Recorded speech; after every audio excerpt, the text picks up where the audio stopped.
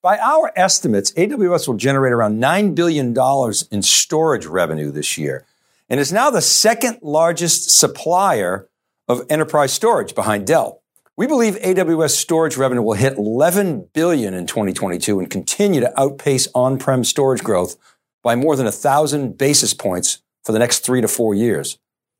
At its third annual Storage Day event, AWS signaled a continued drive to think differently about data storage and transform the way customers migrate, manage, and add value to their data over the next decade. Hello and welcome to this week's Wikibon Cube Insights, powered by ETR. In this breaking analysis, we'll give you a brief overview of what we learned at AWS's Storage Day, share our assessment of the big announcement of the day, deal with NetApp to run ONTAP natively in the cloud as a managed service. And we'll share some new data on how we see the market evolving with AWS executive perspectives on its strategy, how it thinks about hybrid, and where it fits into the emerging data mesh conversation. Let's start with a snapshot of the announcements made at Storage Day. Now, as with most AWS events, this one had a number of announcements, and they introduced them at a pace that was predictably fast and oftentimes hard to follow. Here's a quick list of most of them with some comments on each.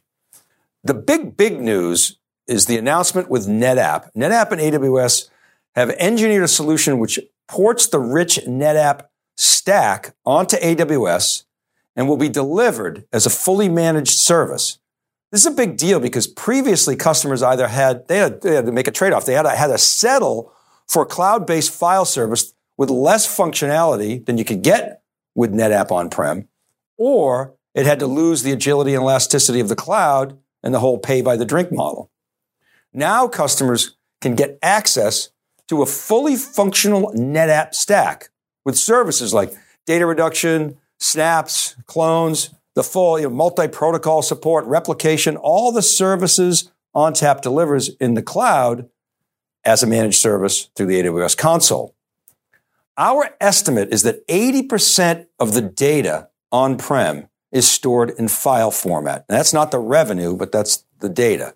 And we all know about S3 object storage, but the biggest market from a capacity standpoint is file storage. This announcement reminds us quite a bit of the VMware Cloud on AWS deal, but applied to storage. NetApp's Anthony Lai told me, Dave, this is bigger, and we're going to come back to that in a moment. AWS announced S3, multi-region access points. It's a service that optimizes storage performance. It takes into account latency, network congestion, and the location of data copies to deliver data via the best route to ensure best performance. This is something we've talked about for quite some time, using metadata to optimize that access. AWS also announced improvements to S3 tiering, where it will no longer charge for small objects of less than 128K. So, for example, customers won't be charged for most metadata and other smaller objects. Remember, AWS years ago hired a bunch of EMC engineers, and those guys built a lot of tiering functionality into their boxes, and we'll come back to that later in this episode. AWS also announced backup and monitoring tools to ensure backups are in compliance with regulations and corporate edicts. This, frankly, is table stakes and was overdue, in my view. AWS also made a number of other announcements that have been well covered in the press around block storage and simplified data migration tools. So we'll leave that to your perusal through other outlets. I want to come back to the big picture on the market dynamics. Now, as we've reported in previous breaking analysis segments, AWS's storage revenue is on a path to $10 billion. We reported this last year. This chart puts the market in context. It shows our estimates for worldwide enterprise storage revenue in the calendar year 2021. This data is meant to include all storage revenue, including primary, secondary, and archival storage and related maintenance services. Dell is the leader in this $60 billion market, with AWS now hot on its tail with 15% of the market in terms of the way we've cut it. Now, in the pre-cloud days, customers would tell us, our storage strategy is the following. We buy EMC for block and NetApp for file, keeping it simple. While remnants of this past habit continue, the market is definitely changing, as you can see here. The companies highlighted in red represent the growing hyperscaler presence. And you can see in the pie on the right, they now account for around 25% of the market. And they're growing much, much faster than the on-prem vendors, well over that 1,000 basis points when you combine them all. A couple of other things to note in the data. We're excluding Kyndryl from IBM's figures. That's IBM's spinout. But including our estimates of storage software, for example, Spectrum's Protect, that is sold as part of the IBM cloud, but not reported in IBM's income statement.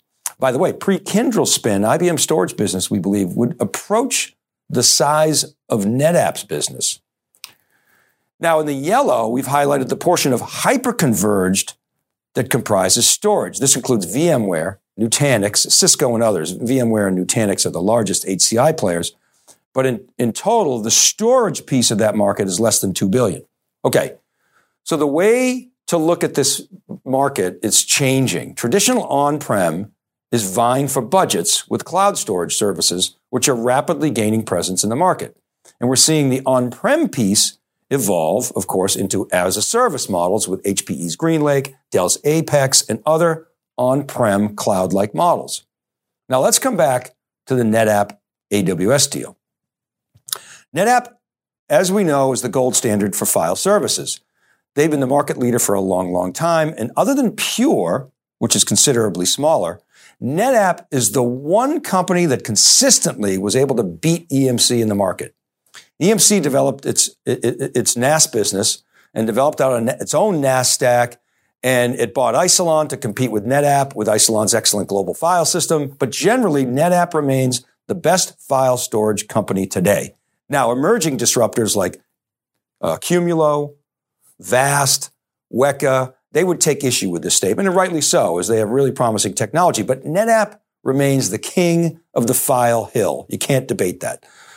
Now, NetApp, however, has had some serious headwinds as the largest independent storage player, as seen in this ETR chart. The data shows a 9-year view of NetApp's presence in the ETR survey. Presence is referred to by ETR as market share. It's not traditional market share. It measures the pervasiveness of responses in the ETR survey over 1,000 customers each quarter. So the percentage of mentions, essentially, that NetApp is getting. And you can see, while NetApp remains a leader, it has had a difficult time expanding its TAM. And it's become, frankly, less relevant in the grand scheme, in the grand eyes of IT buyers. The company hit headwinds when it began migrating its base to ONTAP 8 and was late riding a number of new waves, including Flash. But generally, it has recovered from those headwinds, and it's really now focused on the cloud opportunity, as evidenced by this deal with AWS. Now, as I said earlier, NetApp EVP Anthony Lai told me that this deal is bigger than VMware Cloud on AWS. Like me, you may be wondering, how can that be? VMware is the leader in the data center and has 500,000 customers. Its deal with AWS has been a tremendous success, as seen in this ETR chart. The data here shows spending momentum or net score from when VMware Cloud on AWS was picked up in the ETR surveys with a meaningful N, which today is approaching 100 responses in the survey. The yellow line is there for context. It's VMware's overall business. So repeat IT buyers who responded VMware versus specifically VMware Cloud on AWS. So you see VMware overall has a huge presence in the survey, more than 600 N.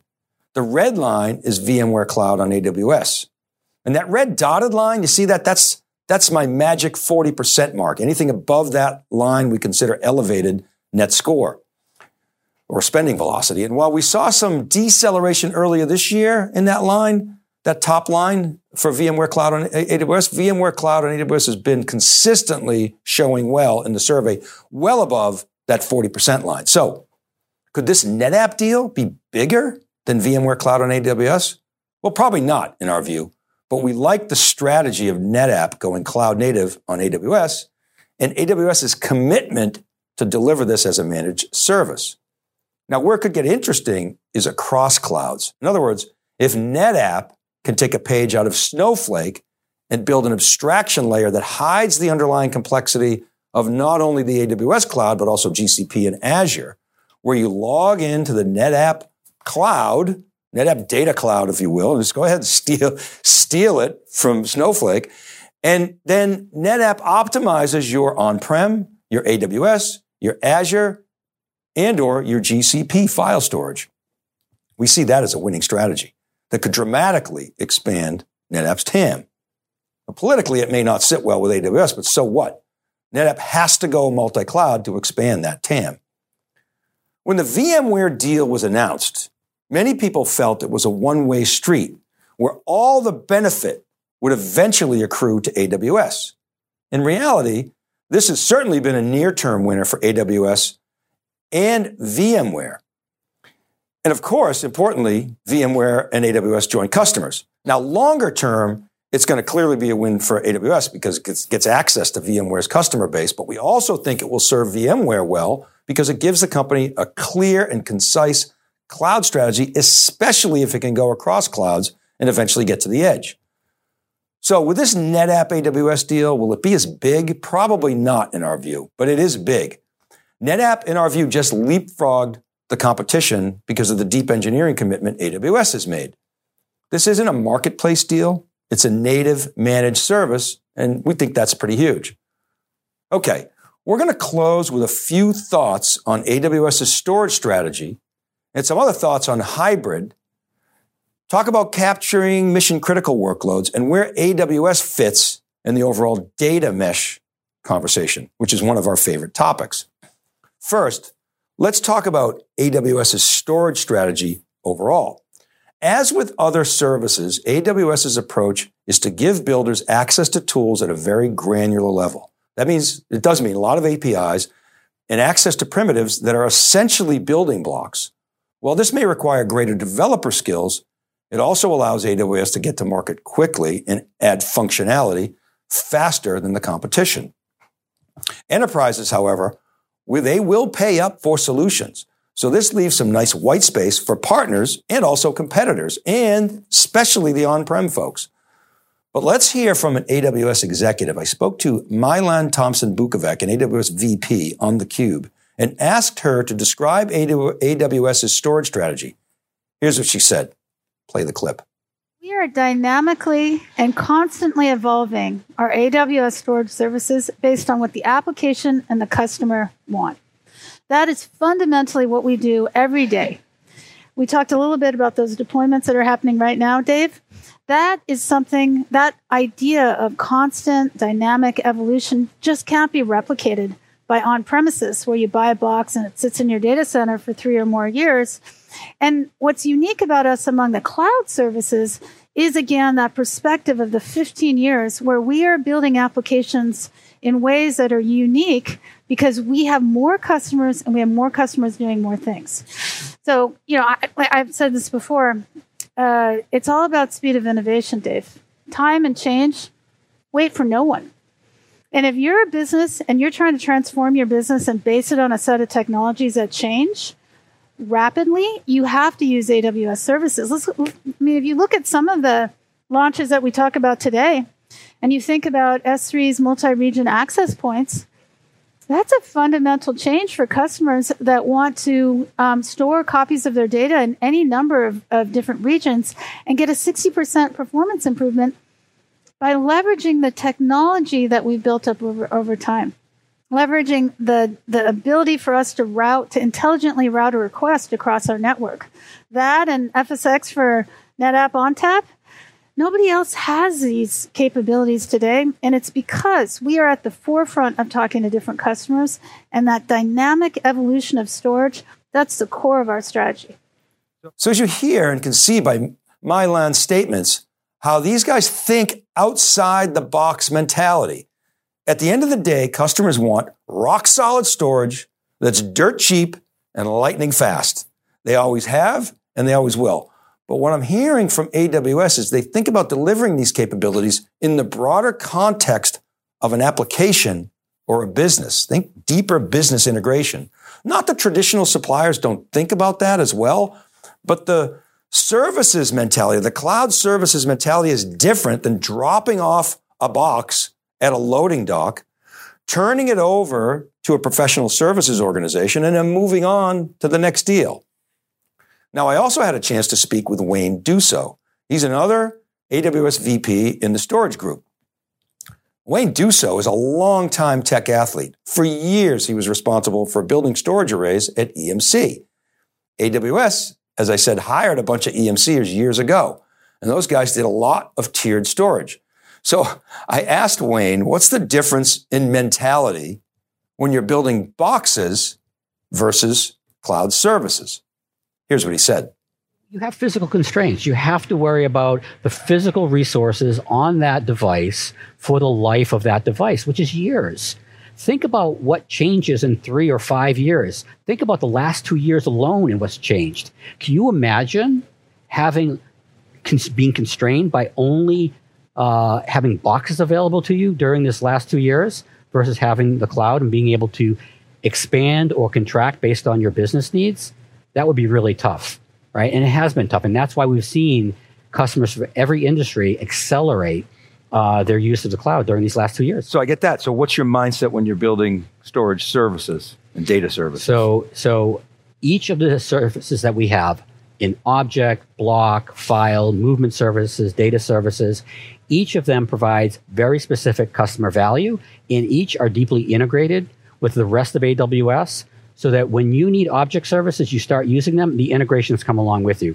If you're using traditional block, we talked about EBS IO2 Block Express. When you're using file, just the example alone today with ONTAP, you get to use what you need when you need it in the way that you're used to using it without any concern. So the big difference is no constraints in the box, but lots of opportunities to blend in with other services. Now, all that said, there are cases where the box is going to win because of locality and physics and latency issues. Particularly where latency is king. That's where a box is going to be advantageous. And we'll come back to that in a bit. Okay, but what about hybrid? How does AWS think about hybrid and on-prem? Here's my take, and then let's hear from Milan again. The cloud is expanding. It's moving out to the edge, and AWS looks at the data center as just another edge node, and it's bringing its infrastructure as code mentality to that edge and, of course, to data centers. So if AWS is truly customer-centric, which we believe it is, it will naturally have to accommodate on-prem use cases, and it is doing just that. Here's how Milan Thompson-Bukovac explained how AWS is thinking about hybrid. Roll the clip. For us, Dave, it always comes back to what the customer is asking for. And we were talking to customers, and they were talking about their edge and what they wanted to do with it. We said, how are we going to help? And so if I just take S3 for Outposts as an example, or EBS on Outposts, we have customers like Morningstar. And Morningstar wants Outposts because they are using it as a step in their journey to being on the cloud. If you take a customer like First Abu Dhabi Bank, they're using Outposts because they need data residency for their compliance requirements. And then we have other customers that are using Outposts to help, like Dish Networks as an example, to place the storage as close as it can to the applications for low latency.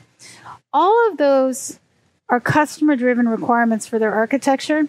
For us, Dave, we think in the fullness of time, every customer and all applications are going to be on the cloud because it makes sense and those businesses need that speed of innovation. But when we build things like our announcement today of FXX for NetApp ONTAP, we build them because customers asked us to help them with their journey to the cloud, just like we built S3 and EBS for Outposts for the same reason. So look, this is a case where the box or the appliance wins. Latency matters, as we said. And AWS gets that.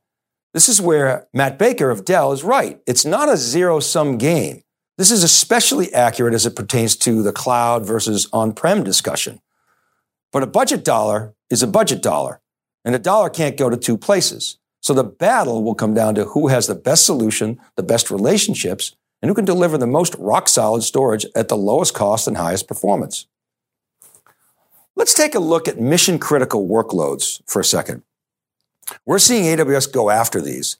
It's doing it in database, it's doing it with block storage. We're talking about Oracle, SAP, Microsoft SQL Server, DB2, that kind of stuff. High volume, OLTP, transactions, mission-critical work. Now, there's no doubt that AWS is picking up a lot of low-hanging fruit with business-critical workloads. But the really hard-to-move work isn't going without a fight. Frankly, it's not going that fast. AWS has made some improvements to block storage to remove some of the challenges related. But generally, we see this as a very long road ahead for AWS and other cloud suppliers. Oracle is the king of mission-critical work, along with IBM mainframes. And those infrastructures, generally, it's not easy to move to the cloud. It's too risky, it's too expensive, and the business case oftentimes isn't there because very frequently you have to freeze applications to do so. What people are doing is they're building an abstraction layer over that, putting that abstraction layer maybe in the cloud, building new apps that can connect to the back end into the cloud. But that back end is largely cemented and fossilized. Look, it's all in the definition. No doubt there's plenty of mission critical work that is going to move, but it just really depends on how you define it. Even AWS struggles to move its most critical transaction systems off of Oracle. But we'll continue to keep an open mind there. It's just that today we define the most mission critical workloads as we define them. We don't see a lot of movement to the hyperscale clouds. And we're going to close with some thoughts on data mesh. It's one of our favorite topics. We've written extensively about this and interviewed and are collaborating with Zhamak Dehghani, who has coined the term. And we've announced a media collaboration with the data mesh community and believe it's a strong direction for the industry. So we wanted to understand how AWS thinks about data mesh and where it fits in the conversation. Here's what Mai-Lan had to say about that. Play the clip. We have customers today that are taking the data mesh architectures and implementing them with AWS services. And Dave, I want to go back to the start of Amazon. When Amazon first began, we grew because the Amazon technologies were built in microservices. Fundamentally, a data mesh is about separation or abstraction of what individual components do. And so if I look at data mesh, really, you're talking about two things. You're talking about separating the data storage and the characteristics of data from the data services that interact and operate on that storage. And with data mesh, it's all about making sure that the businesses, the decentralized business model, can work with that data. Now, our AWS customers are putting their storage in a centralized place because it's easier to track, it's easier to view compliance, and it's easier to predict growth and control costs. But we started with building blocks, and we deliberately built our storage services separate from our data services. So we have data services like Lake Formation and Glue. We have a number of these data services that our customers are using to build that customized data mesh on top of that centralized storage. So really, it's about, at the end of the day, speed. It's about innovation. It's about making sure that you can decentralize and separate your data services from your storage so businesses can go faster. So it's very true that AWS has customers that are implementing data mesh. Data mesh can be a data mess if you don't do it right. JP Morgan Chase is a firm that is doing that. We've covered that. They've got a great video out there. Check out the Breaking Analysis archive. You'll see that. HelloFresh has also initiated a data mesh architecture in the cloud, and several others are starting to pop up. I think the point is the issues and challenges around data mesh are more organizational and process related and less focused on the technology platform. Look, data by its very nature is decentralized. So when Mai-Lan talks about customers building on centralized storage, that's a logical view of the storage, but not necessarily physically centralized. It may be in a hybrid device. It may be a copy that lives outside of that same physical location. This is an important point, as JP Morgan Chase pointed out. The data mesh must accommodate data products and services that are in the cloud and also on-prem. It's got to be inclusive. The data mesh looks at the data store as a node on the data mesh. It shouldn't be confined by the technology, whether it's a data warehouse, a data hub, a data mart, or an S3 bucket. So I would say this. While people think of the cloud as a centralized walled garden, and in many respects it is, that very same cloud is expanding into a massively distributed architecture. And that fits with the data mesh architectural model. As I say, the big challenges of data mesh are less technical and more cultural. And we're super excited to see how data mesh plays out over time. And we're really excited to be part of the community and a media partner of the data mesh community. Okay, that's it for now. Remember, I publish each week on wikibon.com and siliconangle.com, and these episodes, they're all available as podcasts. All you gotta do is search for Breaking Analysis Podcast. You can always connect on Twitter. I'm at dvellante, or email me at david.vellante@siliconangle.com. Appreciate the comments you guys make on LinkedIn, and don't forget to check out etr.plus for all the survey action. This is Dave Vellante for theCUBE Insights, powered by ETR. Be well, and we'll see you next time.